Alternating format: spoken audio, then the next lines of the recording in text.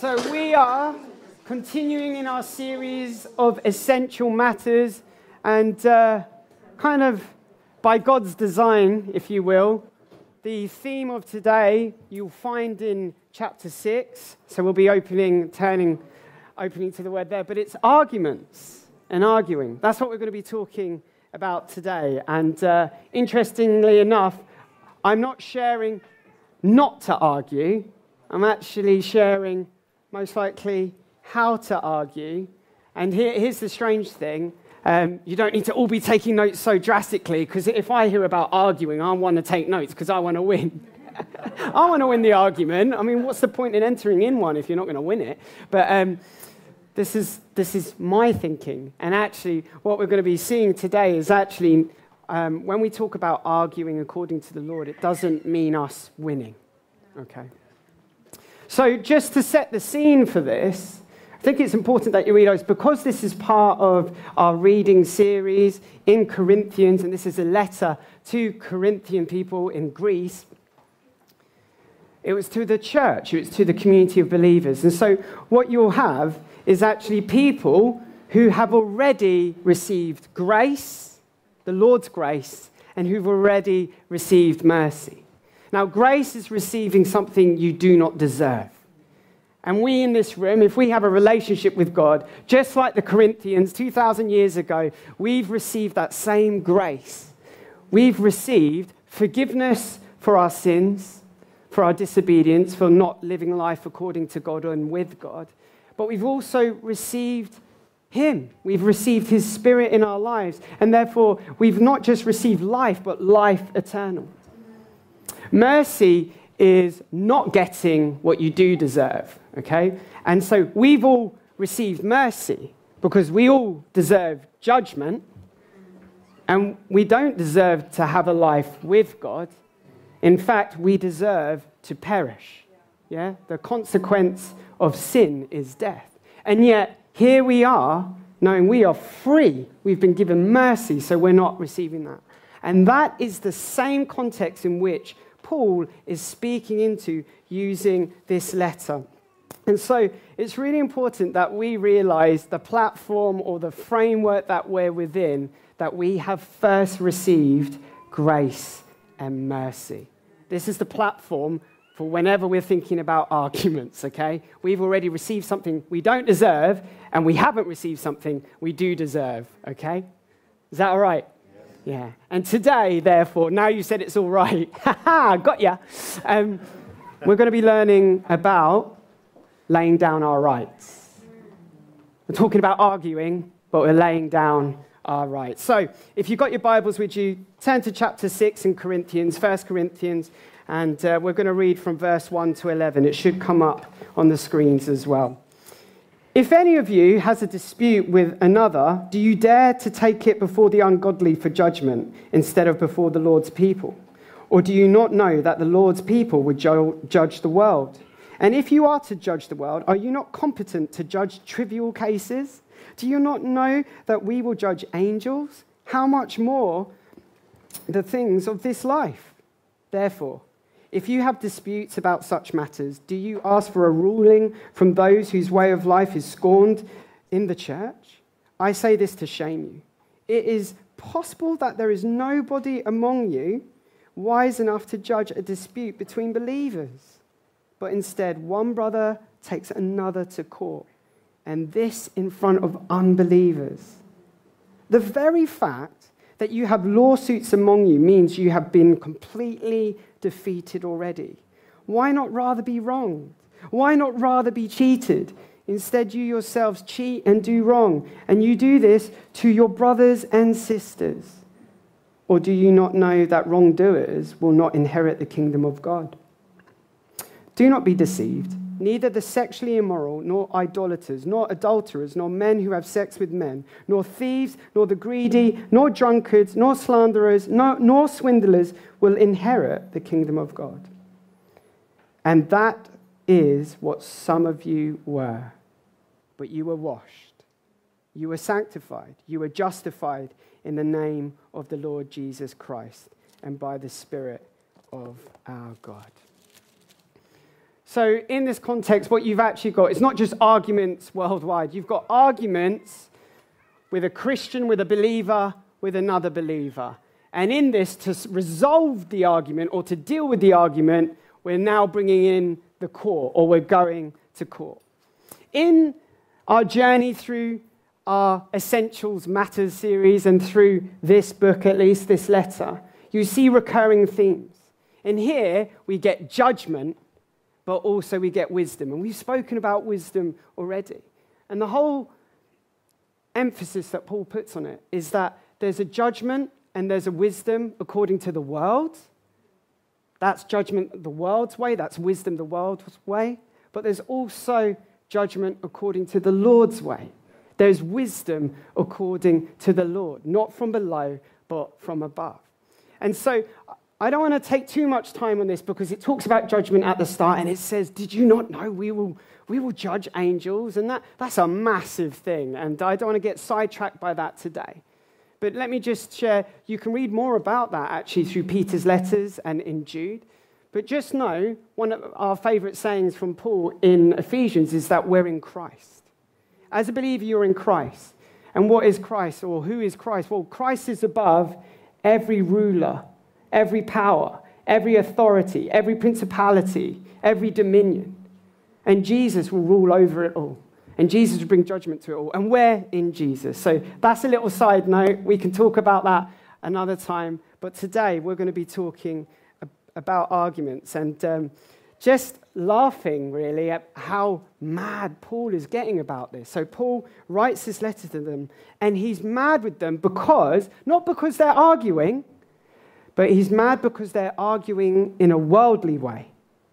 And not only that, but the world is watching. There's an audience. They're taken to court. And verse 7 seems crucial to me. Verse 7 is the one for us today. It really speaks the volumes of everything going on. Paul's saying, you've lost already.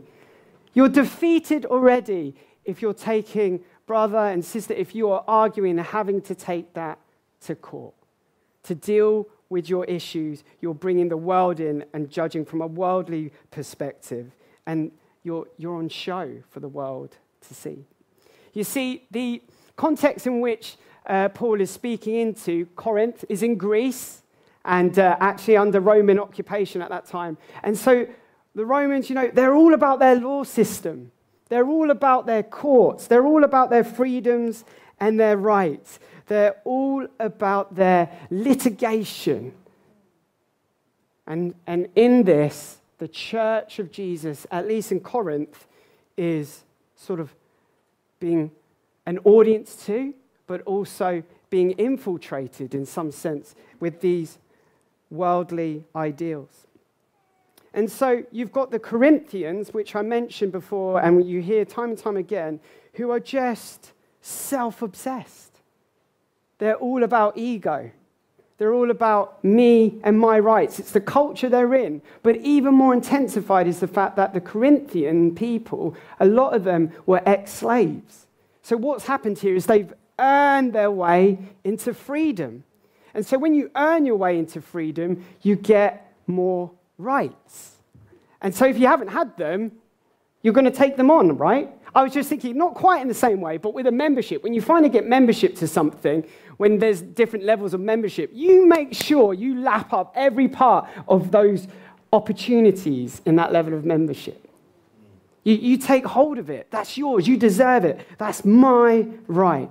And this is what we have the Corinthian people having amongst these arguments within the church and now outside of the church in front of an audience. And what you have to understand about the Romans and how they did their courts and their arguments in front of people was that it was like entertainment. I mean, we rock up to the cinema, or maybe you want to go bowling or something, and that's what you do for entertainment. They're in their day. You want to have a good time? You want to have a laugh? Let's go to court and watch people squabble amongst one another. Bring your popcorn. We're just going to pop the popcorn in and watch and have a laugh at other people's expense. And that was what was happening. Christians being on show, having arguments, and Paul was not happy about it. He was not happy at all. And so the things people would be arguing about were most likely trade, belongings, land, reputation, and honor. And we're going to come back to that, reputation and honor, because that meant a lot in their time, in their day, especially when you're leading businesses. Trying to think, this is a bit of a difficult thing to translate to us today, right? Because we're talking about court. I'm sorry, I'm going to have to use this one. We're going to have to talk about court. And maybe you're not taking somebody, maybe you've got an argument with somebody, but you've rarely thought of court or taking a brother or sister or a Christian to court, right? Maybe that's been difficult. But here's the thing. There's an audience, right? So let's just turn for a moment to social media, right? You may not be taking your brother or sister to court, but you will call out a Christian on social media in an ungodly way with an audience watching. And this is happening. Let's not turn a blind eye to it. There is a whole host of things being used on social media by Christians against other Christians. That's happening. So that's the relevant thing. And actually, just recently, you may have seen there's been some articles about other leaders and there's been documentaries about other churches saying different things. And now, I don't want to say that's all wrong because there's a whole host of things going on in there. There's disputes in there. And I never want to say we would ever condone any form of abuse. Never. That needs to be dealt with. But I do struggle to reconcile some of this stuff when Paul says, as a Christian, why not prefer being cheated? Why not prefer being wronged? Now, okay, I'm not putting that in with abuse, okay? And I think you're reading between the lines. You've heard the headlines. You've read the lines.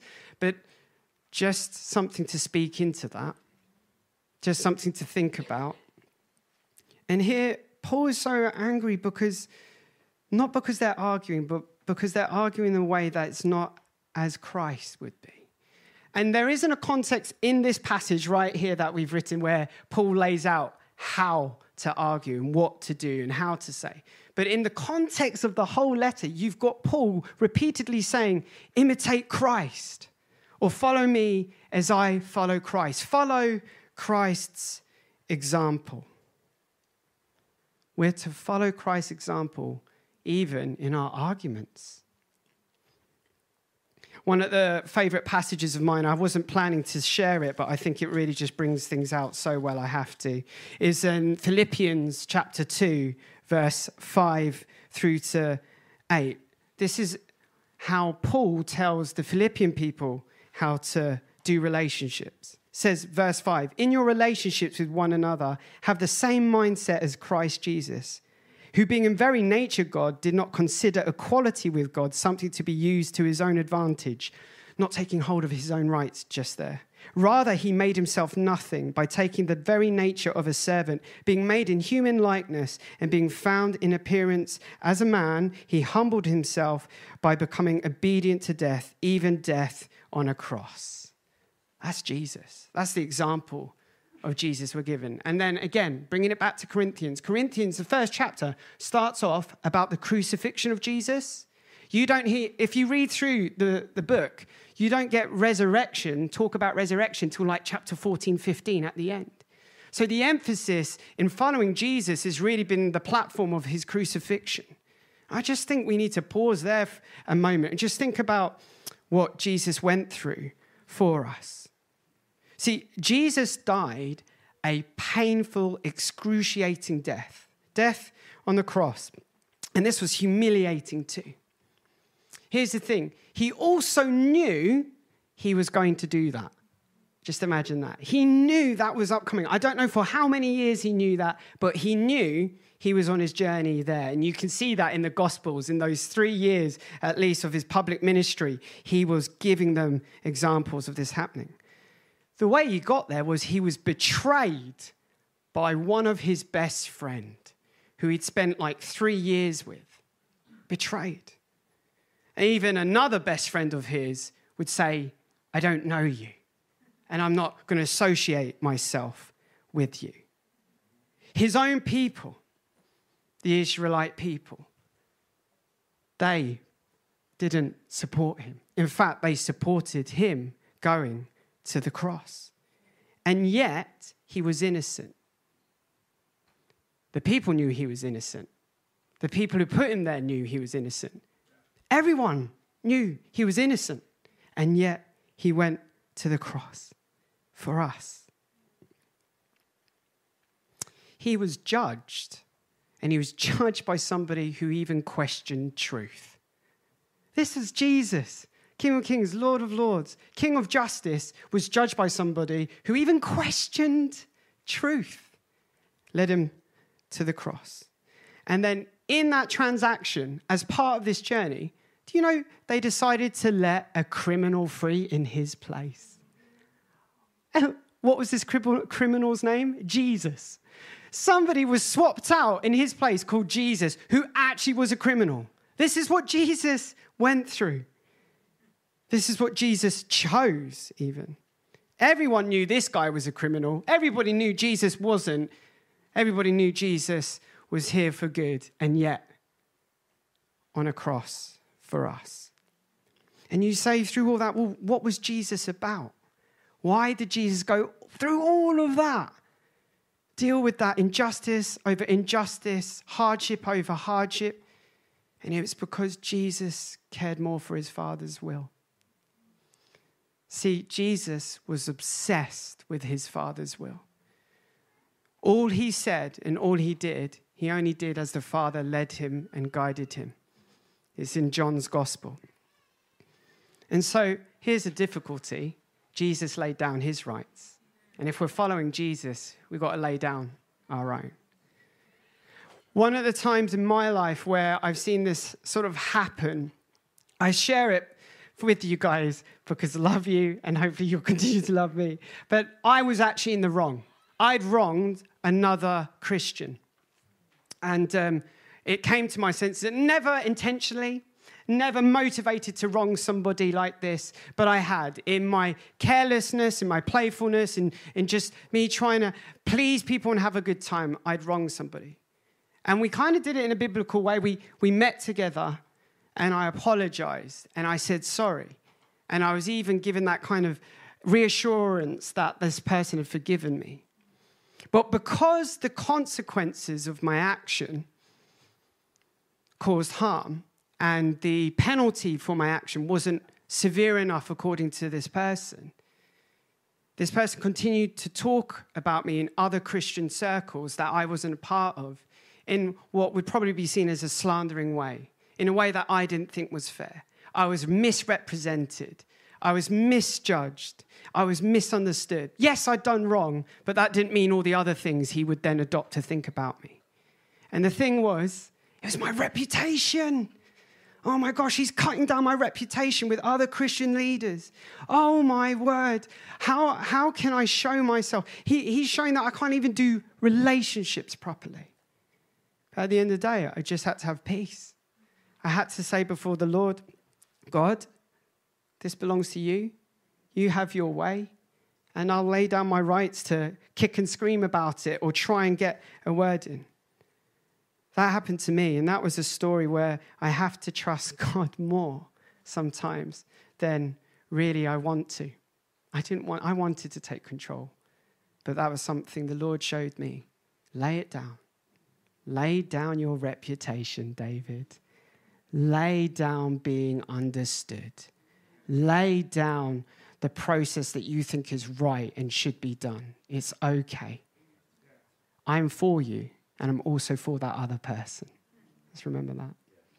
So I want to, because we're talking about arguments, I think it's really important. This is not the same thing, but to look at how Jesus talks about arguments, at least within the church. And you'll find that in Matthew chapter 18, verse 15 through to 20. And I'm just going to read this to you. This is what Jesus, our Lord Jesus, says. And this is different because earlier on we're talking about laying down your rights. This is not at that point yet. Listen to this. If your brother or sister sins, go and point out their fault just between the two of you. If they listen to you, you have won them over. But if they will not listen, take one or two others along so that every matter may be established by the testimony of 2 or 3 witnesses. If they still refuse to listen, tell it to the church. And if they refuse to listen, even to the church, treat them as you would a pagan or a tax collector. That's basically an outsider. Truly, I tell you, whatever you bind on earth will be bound in heaven, and whatever you loose on earth will be loosed in heaven. Again, truly, I tell you that if two of you on earth agree about anything they ask for, it will be done for them by my Father in heaven. For where 2 or 3 gather in my name, there am I with them. I love this fact because it talks about witnesses. You know, we pray a lot or we say a lot where 2 or 3 are gathered. And that is true. God's always with you in 2 or 3. But actually, it's about this unity. It's about wisdom and counsel amongst believers. God's wisdom and counsel is there. But let's look at this quick breakdown. You've got 3 steps. The first step, if you've got an argument or a grievance against somebody within the church, within your community of believers, you do a one-to-one. You go to them. And it's really, really clear from here. It says in my NIV version, at least, just between the 2 of you. Just between the 2 of you. So don't be going out to somebody else to talk about them first. First, go to speak to them.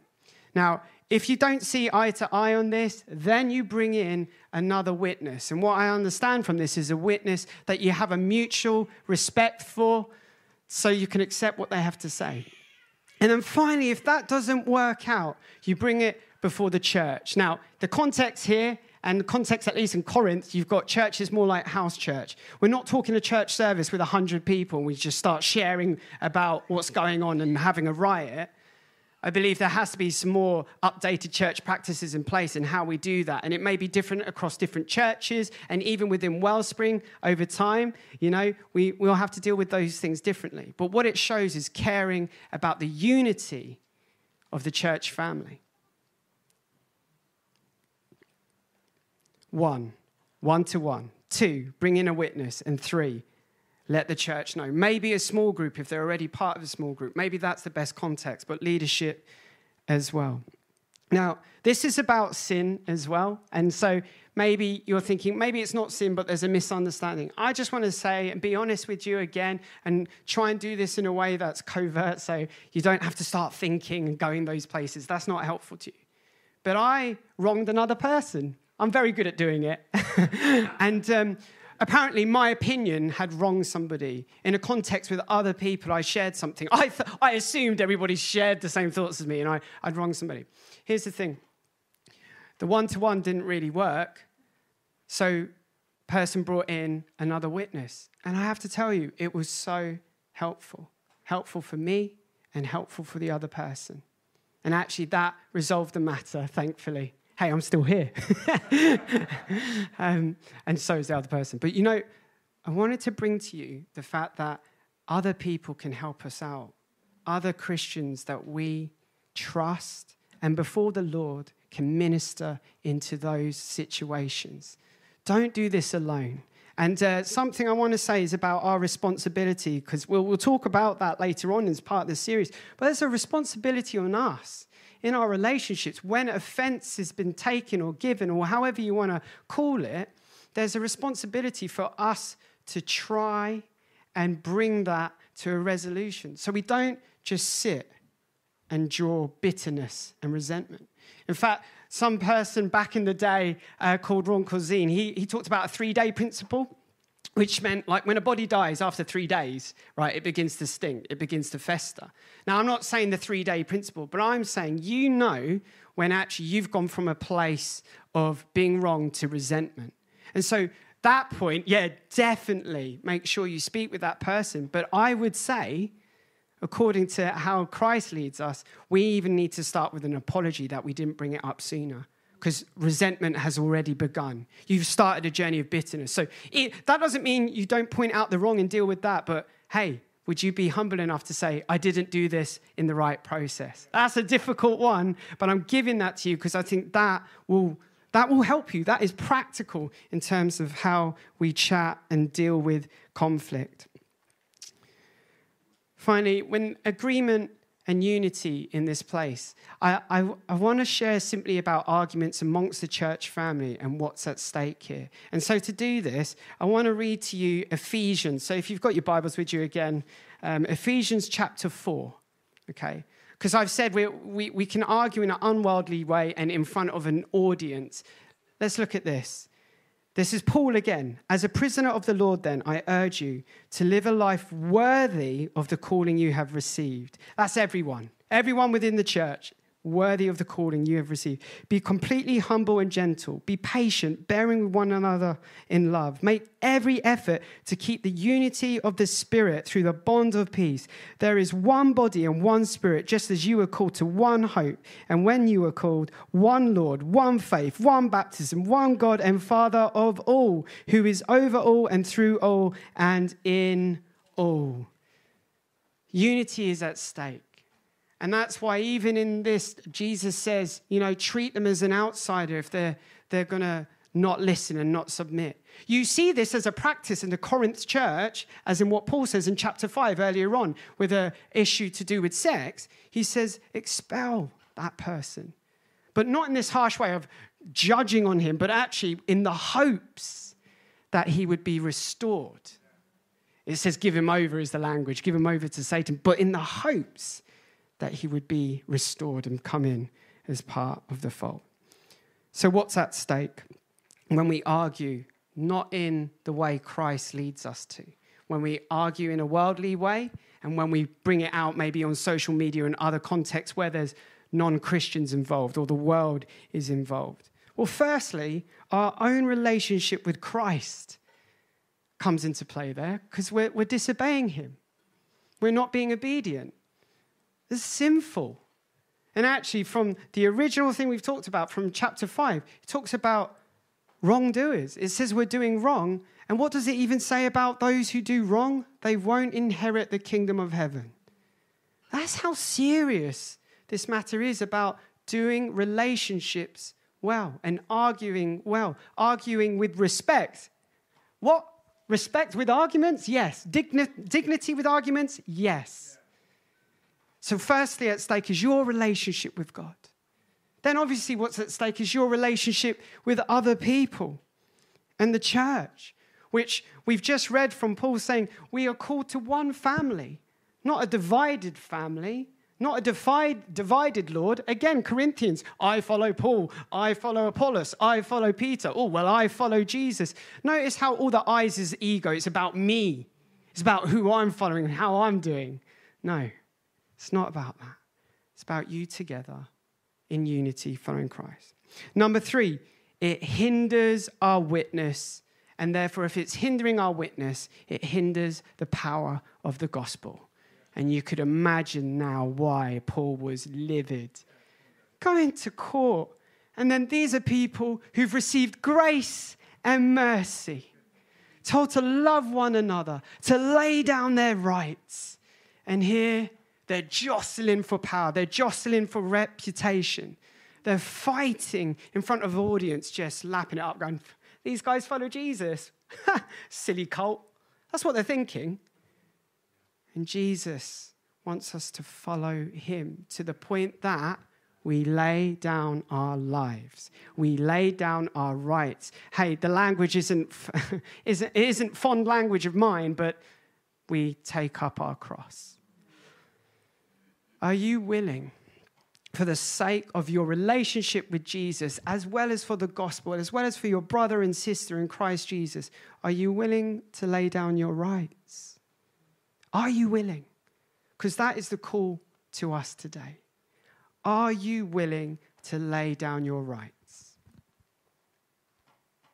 Are you willing to pick up your cross? Are you willing to lay down your reputation? And I have to come round to this over and over. I dealt with it once. I don't think I've dealt with it forever. That's something I have to battle with. Are you going to be able to lay down resentment? Are you going to be able to lay down bitterness? Are you going to lay down your own justice?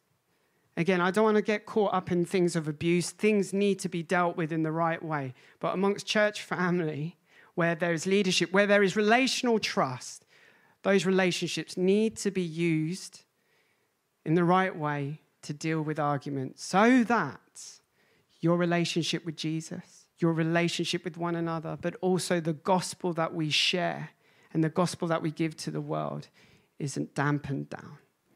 so that the full power of the gospel is on display in us and through us. So I'm going to ask the band up now. And I don't want to rush this because this is really deep. I think this should speak to each and every one of us because as people, I just know we idolize ourselves. That's what ego is. We're self-obsessed. Jesus was Father-obsessed, and Jesus is trying to help us be like him so that we would be Father-obsessed as well. I'm inviting you to be Christ-obsessed, to follow Christ no matter your rights. And I know it can be hard because you feel you've earned it, you've done this and you've done that, or that's unfair. Well, remember the foundation this all stands on. It's grace. Something you never deserved, but you got it. It was paid for at the highest price, but you got it for free. So joining the band, they're going to lead us in song, but I want to invite you now to just think of what is the Lord asking you to lay down. Heavenly Father, I thank you for the way that you deal with us with grace and mercy. And I thank you, Father, that none of us are the finished article yet, but you continue to work with us and in us to bring about your perfect plan for our lives. And so, Lord God, I just ask that you would begin to help us think of the things in our own lives which we need to lay down. Father, help us lay down our rights. Help us to lay down our earnings. Help us to have a change of perspective or mind, Lord God, on things, to realize the Jesus way rather than the worldly way. And Father, I pray as we continue to do this, Lord, that our witness would grow more in power because we're more about you than ourselves. So Father, right now, all over this room and also those watching online, if there's things that you want to deal with in our lives, if this is the time, I pray, Father, you'd help us be willing. Speak to us, I pray. Have our hearts. Amen.